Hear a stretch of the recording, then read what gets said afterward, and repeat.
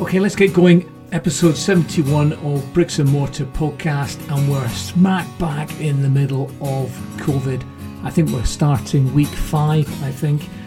And what have they done? They've decided that you need to go and pick your 10 friends.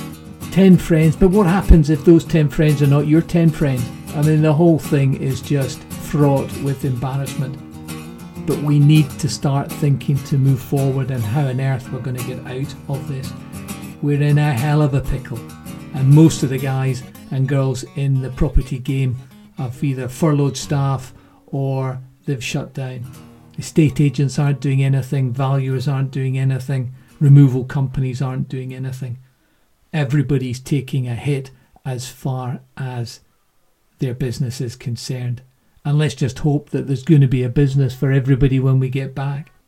So, what we're going to do is we're going to have a chat with Alex McTurk. Alex McTurk is a director at AB Property Consultants. Back in the day when I had my legal hat on, I got some work out of them, but that was back in 2006, 2007. Now their business is moving from strength to strength. Absolutely fantastic to get back in touch with Alex and hear his story. We talk about COVID, furloughing staff, his time in the police, mentors, and his 5-year plan. It's a great story. So sit back, grab a coffee, and we'll get started.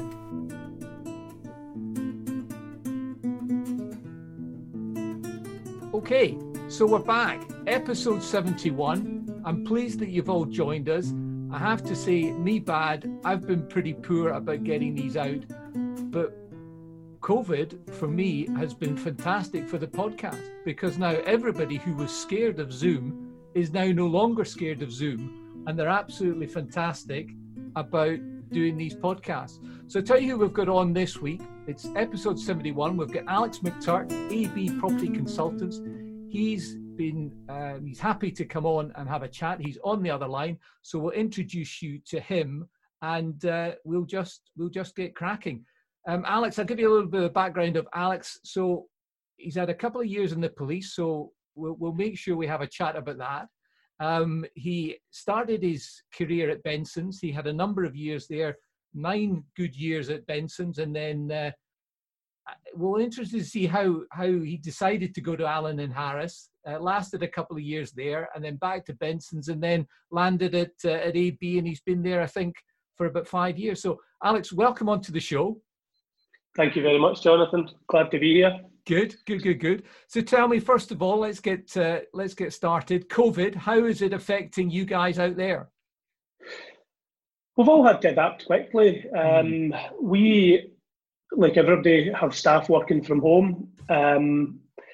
Within a couple of days, we were able to get things up and running. The customer-facing stuff, everybody's definitely missing interaction with other staff in the office. Morale was quite high. We're keeping contact every day. So far, everything is as good as it can be, I guess. And have you furloughed any staff? Are you considering furloughing any staff? Yes, we've had to, just because some of the staff do specific job roles that are not being performed just now. Inspections, we have someone who does only inspections, only check-ins. Due to the volume of lettings properties, we have accompanied viewings with someone who does accompanied viewings, and these people just don't, there's nothing they can do just now, unfortunately. Mm-hmm. And tell me, you said that you were having some fights with solicitors. We all like a fight with a solicitor or two. And I know with registers having closed down, and then they've now got this workaround, but they're still, I think, saying that it's only for transactions which are potentially going to cause hardship that you can actually try and get over the line. What's the feedback been from the solicitor side as far as that's concerned? The solicitors, I think, just needed a wee nudge along at the start. We've found that if we can lean on somebody to get an unoccupied property, for example, somebody buying a buy-to-let, if we can lean on them a wee bit, get the transaction over the line, it means that we can get emergency accommodation available to people who need it. But the lawyers just pretty much took a carte blanche approach and said, we're not doing anything. There was the odd exception. I think the furlough system has played a big part in that, though, because there's a lot of lawyers saying that their staff are furloughed and they don't have any support to, continue the transactions. But all in all, we've managed to settle almost 70% of what we had pipelined this month. But what I would say is, the pipeline for the future is pretty dry, and that's something that we'll need to very quickly work on for the sales side of things. I think for the estate agents, I think that's going to be a problem moving forward. Eventually, the valuers will start valuing again, the estate agents will open up again, and people will start looking to buy property. But the concern I've got is that there will be this black hole of however long where there's nothing, because we're still trying to recreate the pipeline. Yeah, absolutely. The biggest problem we're going to have is exactly that. However, the buyers are raring to go. We're seeing leads. We're responding to every single lead that comes in. We're trying to cross-sell every single lead that comes in. We're generally just trying to do everything we can to make sure that the anticipation's there as soon as the floodgates open. We reckon that, today we've actually just sold the property from a virtual viewing I had done last week to a buy-to-let landlord who's going to furnish it and actually give it out to the NHS for free accommodation. We've already had a few that's done that already, but they need, people are, where it can be done, we're trying to do it. But other than that, the general house moves hopefully will open up again pretty soon. Yeah. And how do you feel about the market itself? Because one of my concerns is that we've got this issue with trying to keep people alive, etc., and making sure that we dampen down this curve. But as the longer that goes on and the longer that we're in lockdown, the more decimation there's going to be on the economy. And my concern is that there might be businesses out there who just don't start up again. I mean, there was something on the news there yesterday that they're incredibly fearful that that's the case. Now, that's going to end up meaning that people are going to have to there's going to be redundancies on the cards. There's going to be people that are probably going to have to take a cut in a salary. And my concern is that potentially is going to then feed on to a lack of desire to want to buy property. What's your take on it?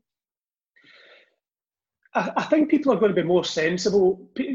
People were starting to forget the value of money for a while there. Yeah, a lot I of agree with that. A lot of new build purchases going through where the property, any virtual valuations I'm doing just now is some 19, 20-year-old couples, in £250,000 new build houses, and they're worried. People paying £200,000 for a semi-detached in this area where we are just now. I mean, in my view, that's insane. It's never been there before. I think that in 2007, it crept up on everybody. Now, hopefully, we can plan that things are going to be, there's a bumpy ride ahead. I don't think there's any doubt about that. But if the banks keep lending, which was obviously the main problem in 2007, 2008, then we should hopefully be able to smooth it out a wee bit. I just think that people will be more cautious about what they're paying. I think over home report will start to change. I think it will go back to a house is worth what it's worth, and rightly so. And I think there'll be a wee bit oversupply for potentially another six months to a year, maybe. And that's ultimately going to dampen down the market because it is. Every market is supply and demand, and if there's an oversupply and there's not the demand there, then the prices are going to level out, aren't they? Yeah, absolutely. Emotions play a big part in property purchases, and we're seeing a house selling one side of the street, great condition, 200,000, one coming on across the road needing a ton of work doing it, and people going crazy and paying 200,000 for that, and that's where the market's stepping up. But just now, I think when the kind of oversupply comes back in, we'll probably find things to start to slow down a wee bit. I'm looking forward to seeing the changes in the market. I don't think it's going to be a bad thing, to be honest with you. We need it, and it's better done sooner rather than later. So listen, let's talk about the elephant in the room and the police. That was obviously a career that you were keen on doing right from school? Yeah, I was 16, one of the first intakes of police cadets, plucked from school, 16-and-a-half-year-old. I stayed there until I was almost 20. And to be honest with you, I loved my time there. Yep. The police was changing. You maybe remember that was around about the time when they changed from the white shirts into the kind of black short sleeve polo shirts to wear now. And, that was a visual change at the public scene, but behind the scenes, there was a lot more change going on. And I think at that point, I decided it was a wee bit like school from school, but I took a lot from it. I done a lot of diversity training. I worked in a Ashcraig special needs school for 3 months. I worked in a nursery. I worked in a integration centre for asylum seekers for a period of time as well. And wow. I think I took a lot away from my time in the police, and it probably has led me to be as independent as I am today. And when did you make the decision then to move away from the police? The decision to move away was a wee bit controversial because I had basically gone to Canada on holiday. I've got family who stay over there, and I had a 2-week holiday. And when I was over there, I was enjoying it so much, and I was pretty stannard at coming back. Young mentality as well at the time. Yeah. And I phoned my boss and I says, I'm not coming back. And he said, no, it doesn't work like that. You've got a notice period, etc. So, it didn't go down that well. But to be fair, I left in good terms. A lot of my friends are still in the police, and I've got a lot of respect. I think they do a great job, to be honest with you. But what was it particularly that when you were over in Canada, you just thought, you know what, I'm not going back? I think I just started to dream of being a bit more free. When you're at school, you get to a stage where you think 16, 17, maybe 18-year-old, and then I can leave. I can go to college, or I can do whatever I'm going to do. Mm-hmm. But that never came for me, and I constantly waited on it. And the police is really like school from school. You've got Tully Allen, you've got Jackton, you've got a lot of regimented, structure to your life at that point. I think I just wanted to cut the ties free a wee bit. Obviously, I had seen some stuff as well that was pretty grim for my age. I would say I seen dead bodies, autopsies, things that were pretty horrible, and you can imagine it. Maybe I think it was about 17, 18 the first time I seen anything like that, and it's probably I've seen my other friends starting to get out and party at the weekends, and I'm on the night shift. It wasn't quite like Taggart then. No, definitely not, and it's changed a lot since now. Yeah, so they say. It was. And then, so you came back and you broke the news to your parents that that great career that you were going to have in the police, and you decided. Well, what did you decide? Well, it never went down well with the parents, to be honest. They had just got round the circle of friends telling everybody that I was in the police and how great my son was doing, and then all of a sudden I was unemployed. And then to make it worse, I went to be an estate agent. So And why estate agency? Talk us through that move. The move to estate agency, when I came back, my mum said to me, you're not lying in your bed all day, get down the job centre. So in honesty, I walked into the job centre, filled out a wee form. The lady came back and says, I've got a job at Benson's, go for an interview. Went and done that, and that was the start of my career. And so Benson's, East Kilbride estate agent, probably one of the bigger players in East Kilbride as far as estate agency is concerned. And how did the progress go from there?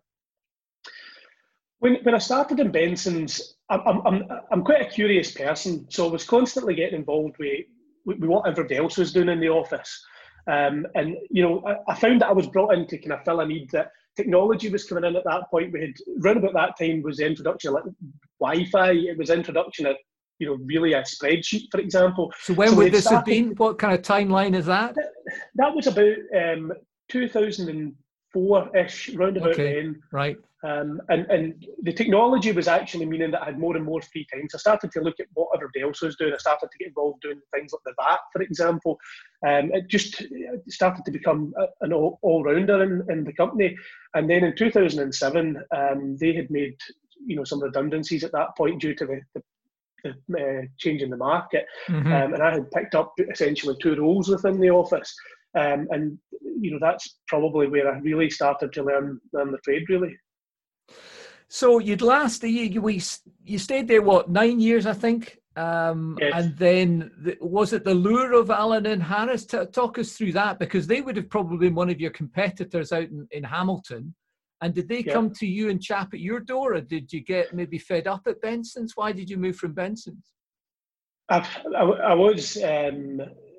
my area director at Benson's Allen and Harris had phoned several times, and he was, why don't you come and give corporate agency a try, blah, blah, blah. So you were tapped up? Pretty much, I think. I would like to think that anyway. But I absolutely, I went to Allen and Harris because I wanted a bit more structure and honesty. Independent estate agency, and anybody in independent estate agency would probably agree, things don't really, in a corporate company, they flow, task to task. There's a real structure to how things work. And I wanted to see that, and I get involved in everything at Allen and Harris. I was every corner of the company. I just was really curious, and I took a lot away from Allen and Harris as well. I mean, it was a huge learning curve for me. And did Benson's tap you back up? Because you went back there. The strange thing is, I had gone on holiday that summer. And decided that's holiday. I tell you what, you don't want to be going on holidays. That seems to be the problem with you. I was reading a book. I think it was actually Duncan Bannatyne's book, and I thought ice cream. Is that the one where he does the ice cream vans? I think it was his very early one where he was telling about how he started out in the doing the care homes, and it was right back at the start. And I thought to myself, this looks easy. This guy started with nothing, and here he goes. He's gyms and everything now. So I thought to myself, right, I'm going to give that a bash. So I started to arrange viewings for commercial units that were unoccupied, and I went to one. It was the old Shepherd's office in the corner of Campbell Street in Hamilton. So this was whilst you were where? Back at Benson's? No, I was at Allen and Harris at this point. Okay, yep. And I was kind of thinking to myself, I might go it alone. So I started to have a wee look about, went in to view the premises, and there's, the owner of Benson's standing, and he's looking at me saying, what are you doing? And I'm looking at him saying, what, vice versa. So we decided at that point, rather than me go it alone, that we would do I would take essentially a kind of mini franchise from Benson's. Okay. So that was the start of that. So I had a wee bit of backing to get things up and running, and then I ended up basically left to my own devices in the Hamilton branch. They didn't get involved. We done sales, we done lettings, we done really well from that branch. And what did you learn? So when you moved from Allen and Harris, what was your takeaway from that? What was the most important thing you learned from that? I can't say the words that I want to say, but I felt that the corporate world needs to loosen up a wee bit. There seems to be often one focus, one thing in mind, whether that be mortgages or whether it be estate agency. I was told when I started at Allen and Harris that this is a mortgage company that sells houses, and for me, from the off, I didn't like that. I didn't agree with things like they had a thing called buyer's incentive, which is £1,000 off, and the actual logistics behind it was great, and it fed mortgage appointments into the branch. But I felt there was too much emphasis placed on mortgages and less placed in selling houses. And I'm an estate agent, I couldn't. I'm not massively interested in mortgages, other than knowing somebody has one. I have to say, it's very interesting you talk about that in the corporate culture, because there is this corporate culture that the corporates would like you to think, and that's their sort of exterior voice. But then actually when you get inside the corporate and you go to all the trainings and how the companies actually works is a lot of the time completely different to how they would want to be perceived in the marketplace.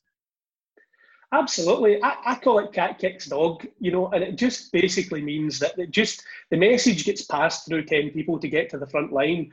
And,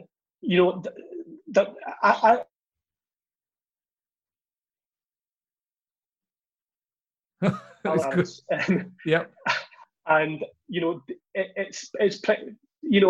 I seen the moving from basically the front line being a branch manager, which is where I started out. Mm-hmm. And I seen the processes behind the scenes and how information was passed. And that's one of the things I just felt that, because at the end of the day, if somebody loses faith in a process, maybe not necessarily at the front line, but an area director role or a regional director role, the message isn't passed, enthusiastically to the people that are actually dealing with it. And then you have a kind of, regional way of dealing with things, and that was probably my biggest frustration. Really, I had some great, absolute great memories from Allen and Harris. I've got everything. I really enjoyed it, but I took as much knowledge as I could from them. Yeah, And then off to Benson's then. And what do you think that they saw in you that they thought, you know what, Alex, he's the man?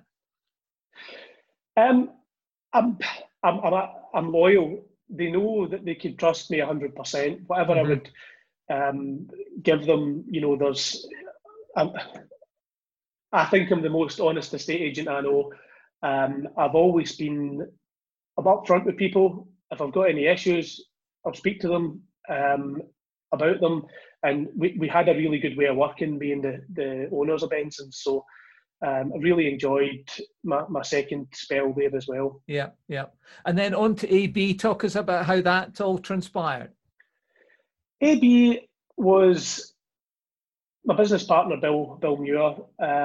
He's B of AB. I'm A, Yes. Alex. We had a chat and decided at that point it was time maybe to look at, going it completely on our own.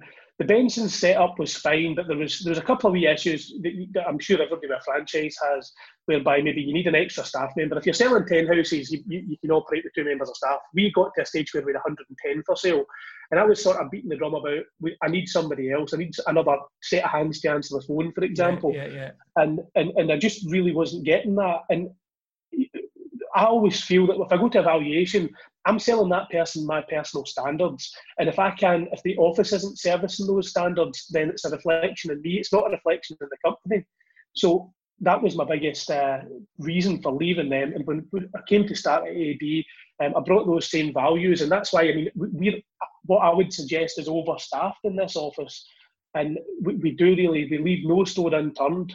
And we use a lot of the Allen and Harris processes that I had been taught at my time at Allen and Harris to deliver a really good independent service.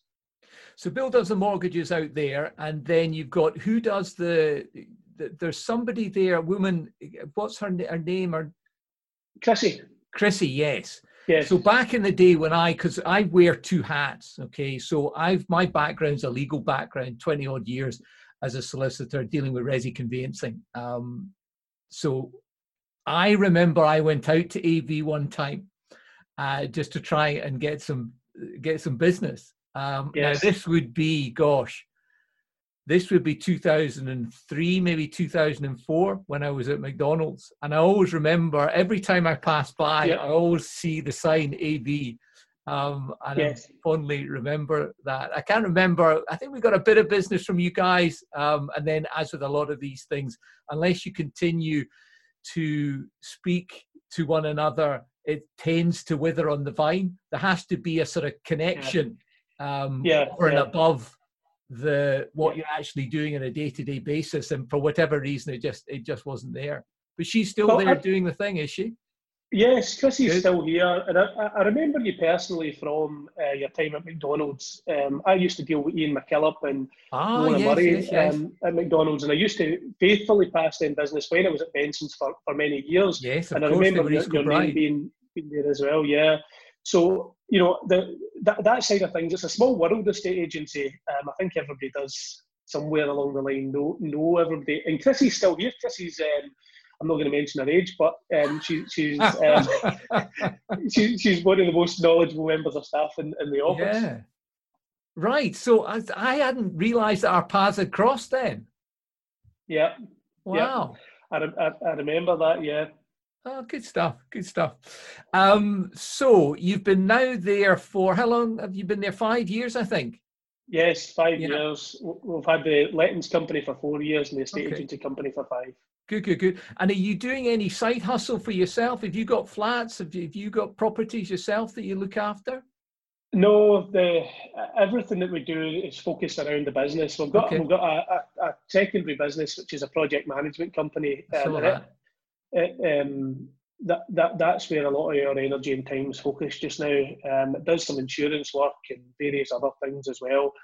It's independently run, so that side of things is taken care of separately, but that's where we're focused our energy. The market, for what I've seen in the time scales I've had, I think we got to that stage where the company itself has properties, but individually, I don't. So tell me, it seems to have been not too bumpy a ride for you. What's been the hardest thing that you've had to deal with up until now? The hardest thing I would say would be probably the introduction of online agents. There is a place for them in the market, but they obviously came in at a time where we were just starting to build the business. And if you're selling 20 houses a month, it doesn't have much impact, in terms of fees. But if you're selling 2 or 3, which we were at the time when the kind of main online agents came on board, it did probably hit us quite hard. Now, we never changed much. We just improved our services. We added in things like the videos. We've been doing the videos now for almost 4 years for every single property that we sell.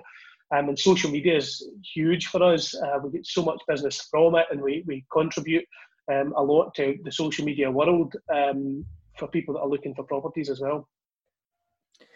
And so we've all made mistakes, and I think one of my biggest mistakes was to probably stay in the law for too long, because I just ended up getting completely scunnered by it all. And I guess, if truth be told, since the crash in 2008, where I was with McDonald's, we ended up I had to find a partner because the computer system was on its last legs, and there was various other partners who were keen to get out. And then I suppose then looking back now, you think your career goes on a straight line. But when you look back on it, it looks as if it was a straight line. But actually, when you're actually in the thick of it, it's very difficult sometimes to make decisions. How difficult of a decision was it to make to join AB? The decision wasn't difficult at all. I think it was the biggest sacrifice I made was financially, because when you start a business, we essentially started it with fresh air. So we had, by that point, we didn't have a huge amount of money to put into the business. So we started with very little, and that was the hardest bit of it. In terms of anything I feel I've made a mistake with in business life, I think I've made the right moves at the right times, and I think I've been really lucky to do that. I think I moved from Benson's to Allen and Harris at the point where the market was starting to slip, and making a living at Benson's was becoming quite difficult the first time round. Allen and Harris provided a steady income and a chance to increase my knowledge, albeit on a lower income than I was at Benson's, but with more security. And then back again into the kind of Benson setup allowed me to take my knowledge and with a bit of financial backing from the owners at Benson's to get things up and running. And then the jump to AB, at the end of the day, starting any business is going to be a painful setup process, I think. And a lot of things, right moves were putting credit cards for a few months, and there's a lot of looking back pretty risky things done in the very early days. But it's your baby. To a certain extent, as long as you're putting, or certainly I felt when we started up Bricks and Mortar, I felt that as long as I was putting food on the table, and luckily my wife working has got a good job, so and I had done relatively well out of the law, so there was that little bit of a cushion.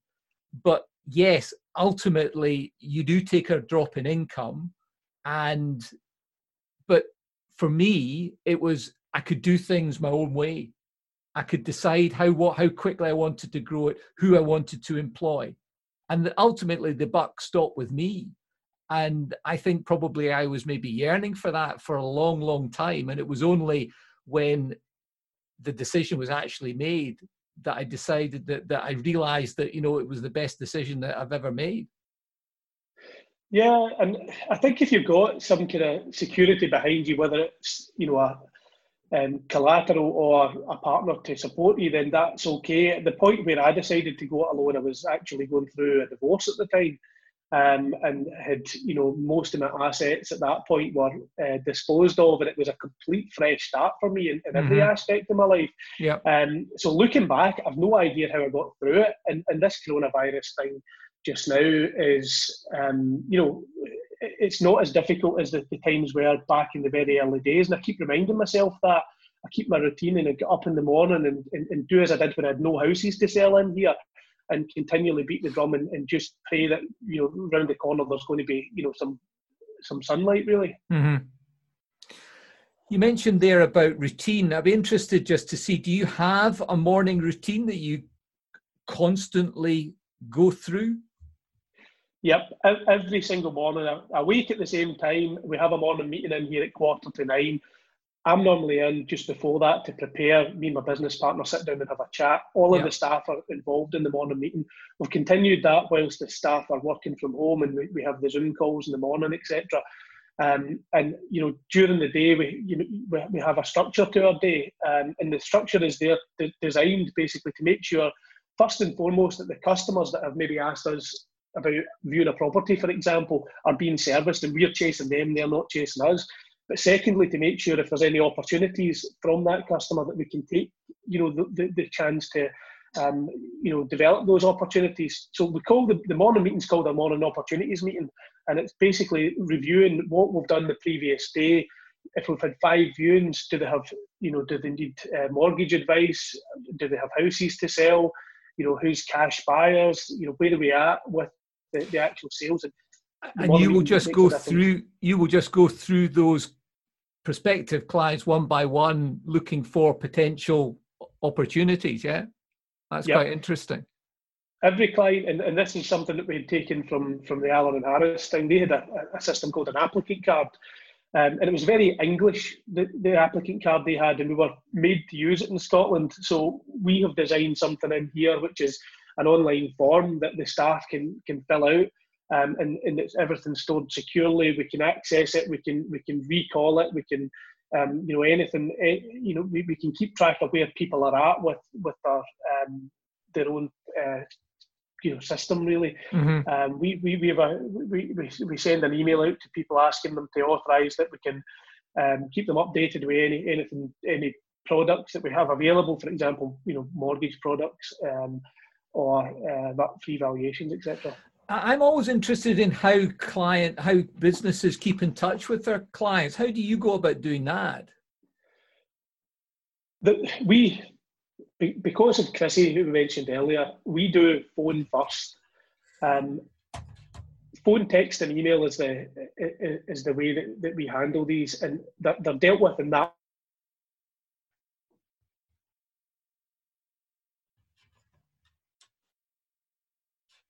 You still there?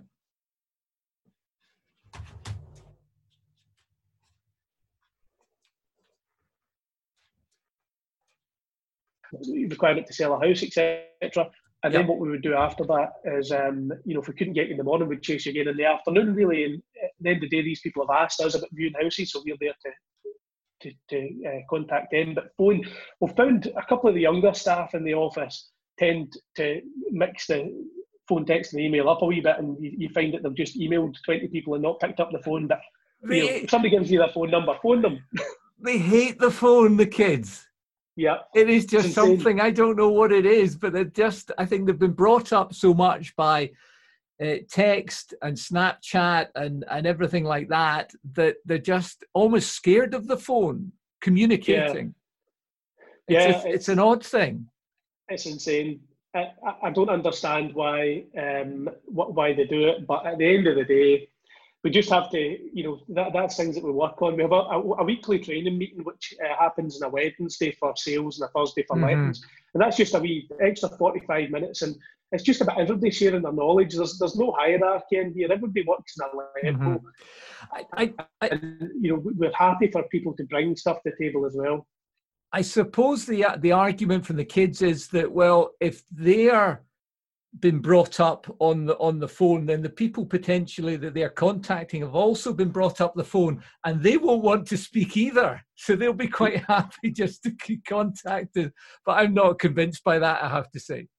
Nah, it's amazing how much information you can get out of a phone call with somebody compared to a text. For sure. It's definitely not the way ahead. But, again, I think this lockdown is going to teach everybody that, a bit of verbal communication, face-to-face communication, how much have we started to underappreciate that? Yeah, I completely agree.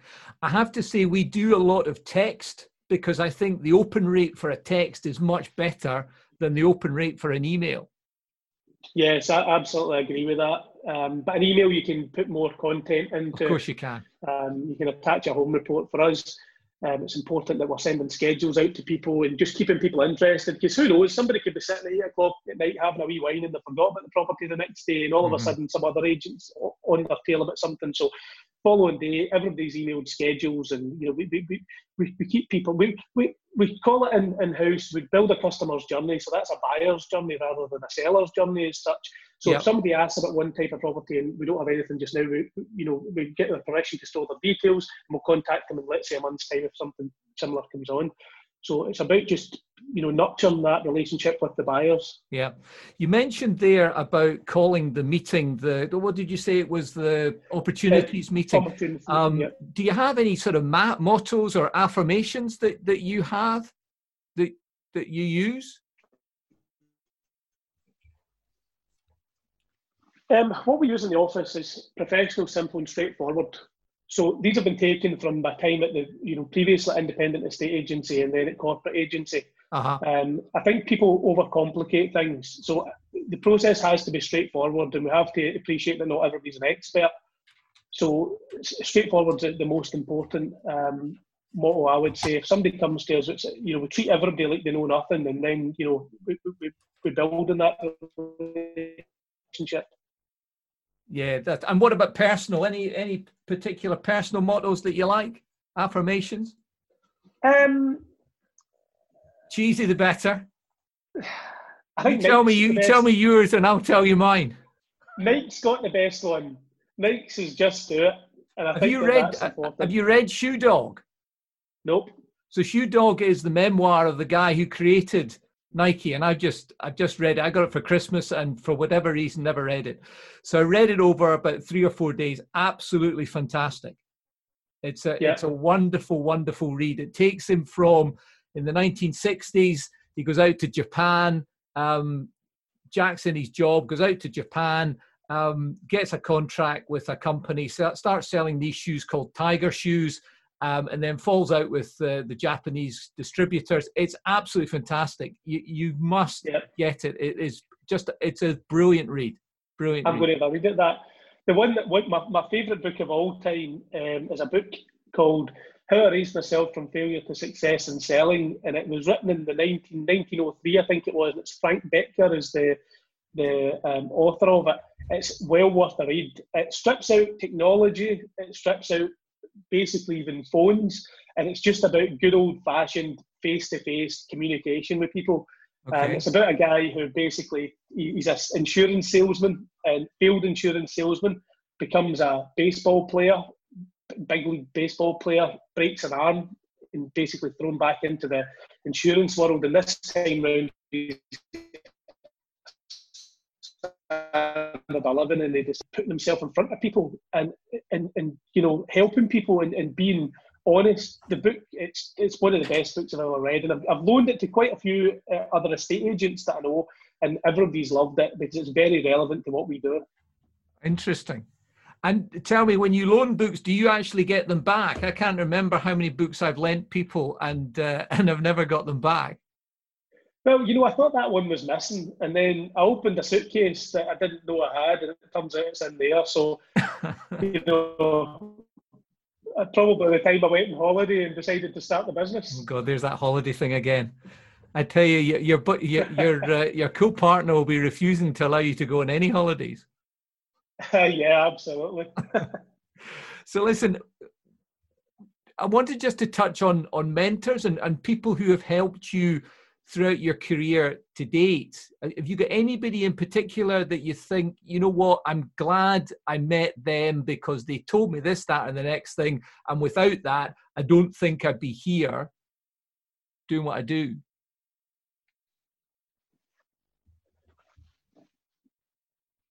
Yep.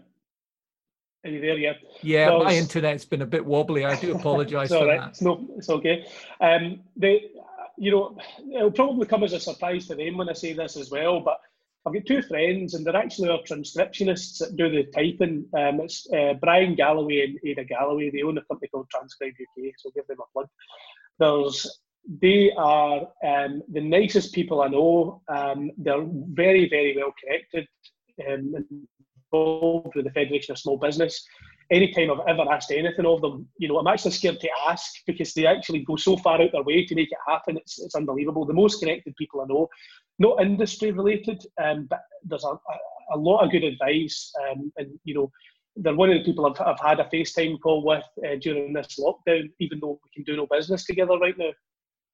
Wow. That's just amazing, isn't it? That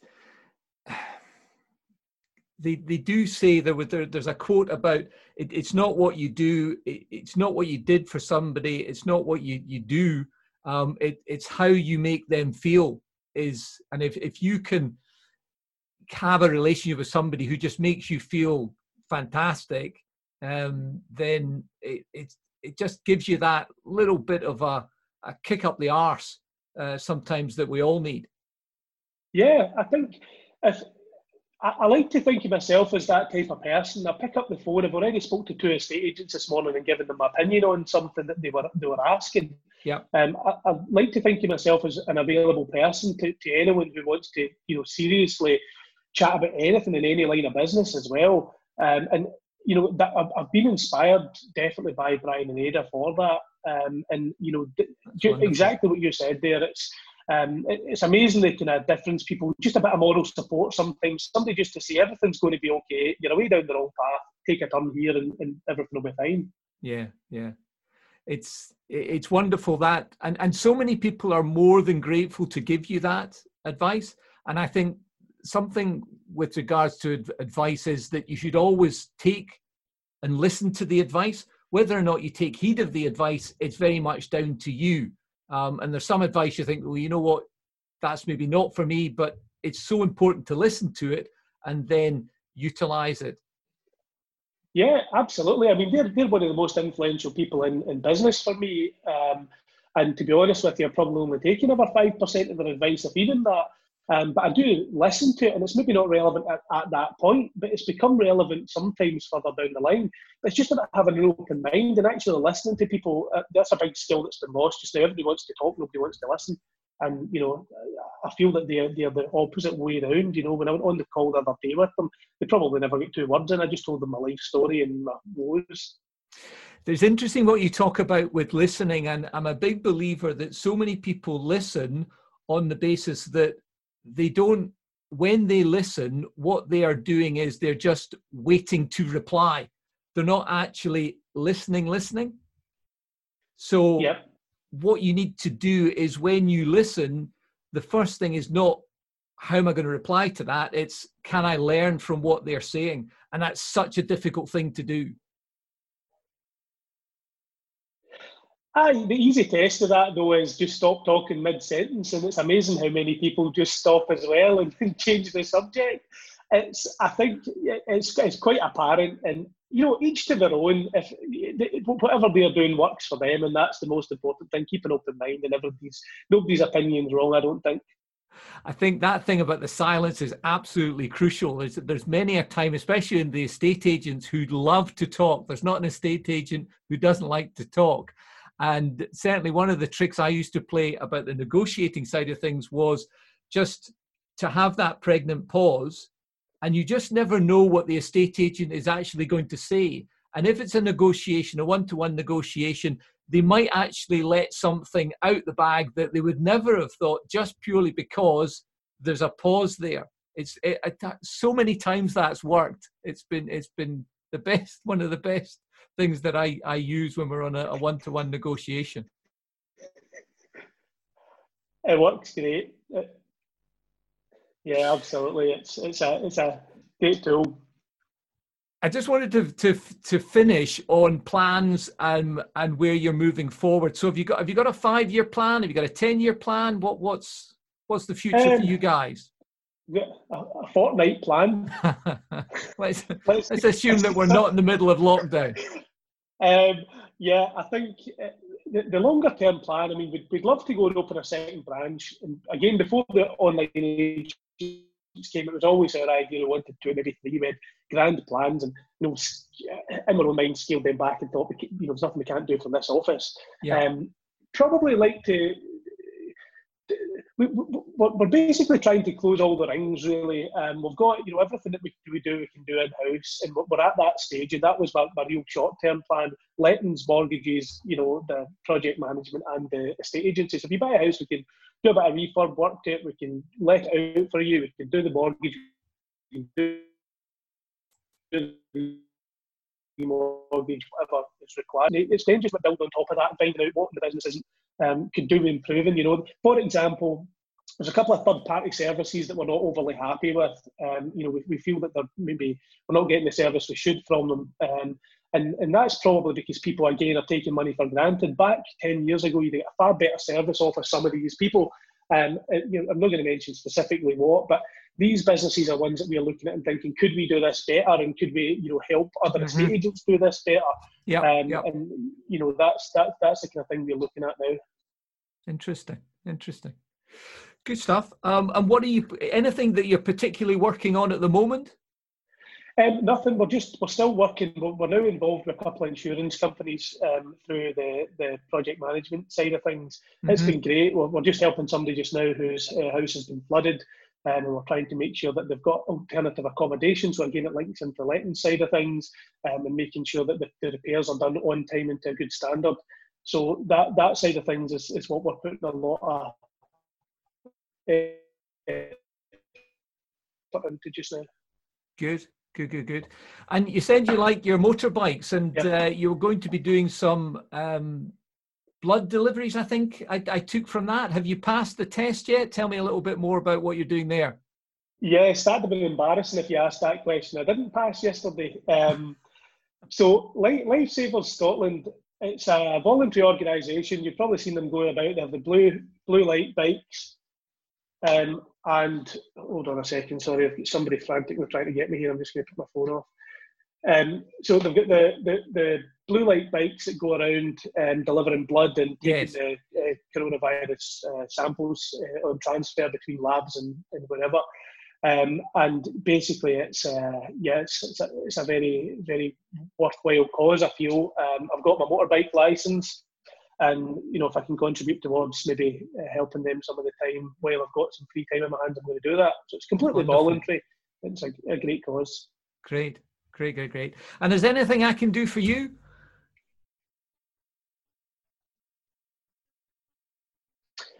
I'm loving them. I've not watched 70 of them yet, but I'll certainly be making my way through more now. Good. Excellent. Well, listen, you've been a wonderful guest. Thanks very much for coming on.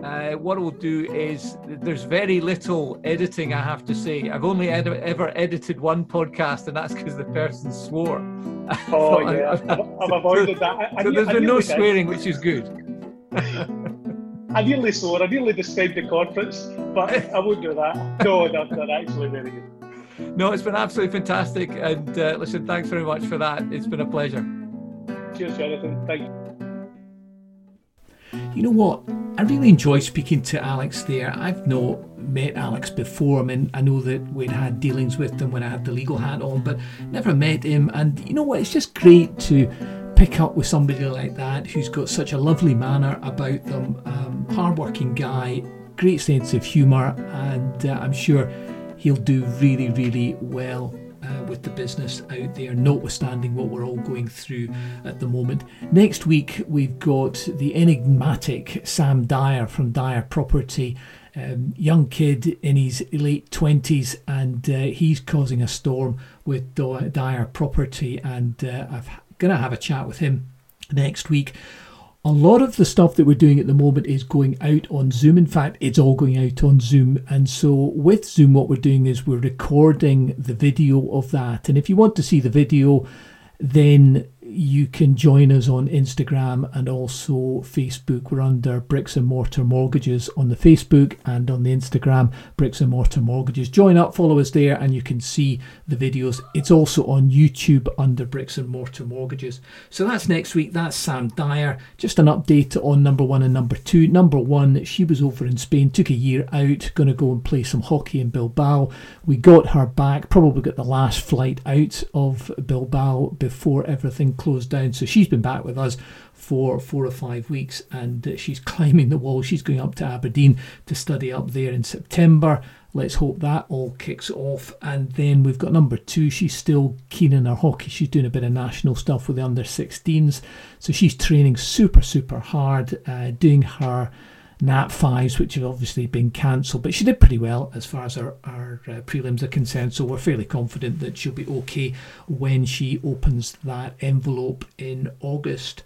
So I'm going to sign off. A little bit about Bricks and Mortar Mortgages. We've obviously been locked down. Everybody's working from home. I've not furloughed any staff. We're still relatively busy. Obviously, no purchases are on the go at the moment. So as far as the incomes are concerned, we've taken a little bit of a hit. But with the 10 grand grant from the council, then that will, I think, mean that the coffers are still relatively tidy. How are we all going to land? How are we all going to land when we come to the end of this? That is the question, I guess, that those of us who are in the property game are now starting to think about. And it really is down to confidence, isn't it? I think that everything will come back quickly if everybody feels confident that they're going to have a job to be able to go back to, and that the economy picks up pretty quickly. It will all be down to confidence. So let's hope, cross our fingers, that there is a fair amount of confidence there, and then we can get back up and running just as quickly as possible. I'm going to sign off. Remember, we're on Instagram, we're on Facebook, and we've got the YouTube channel as well. We'll catch you next time.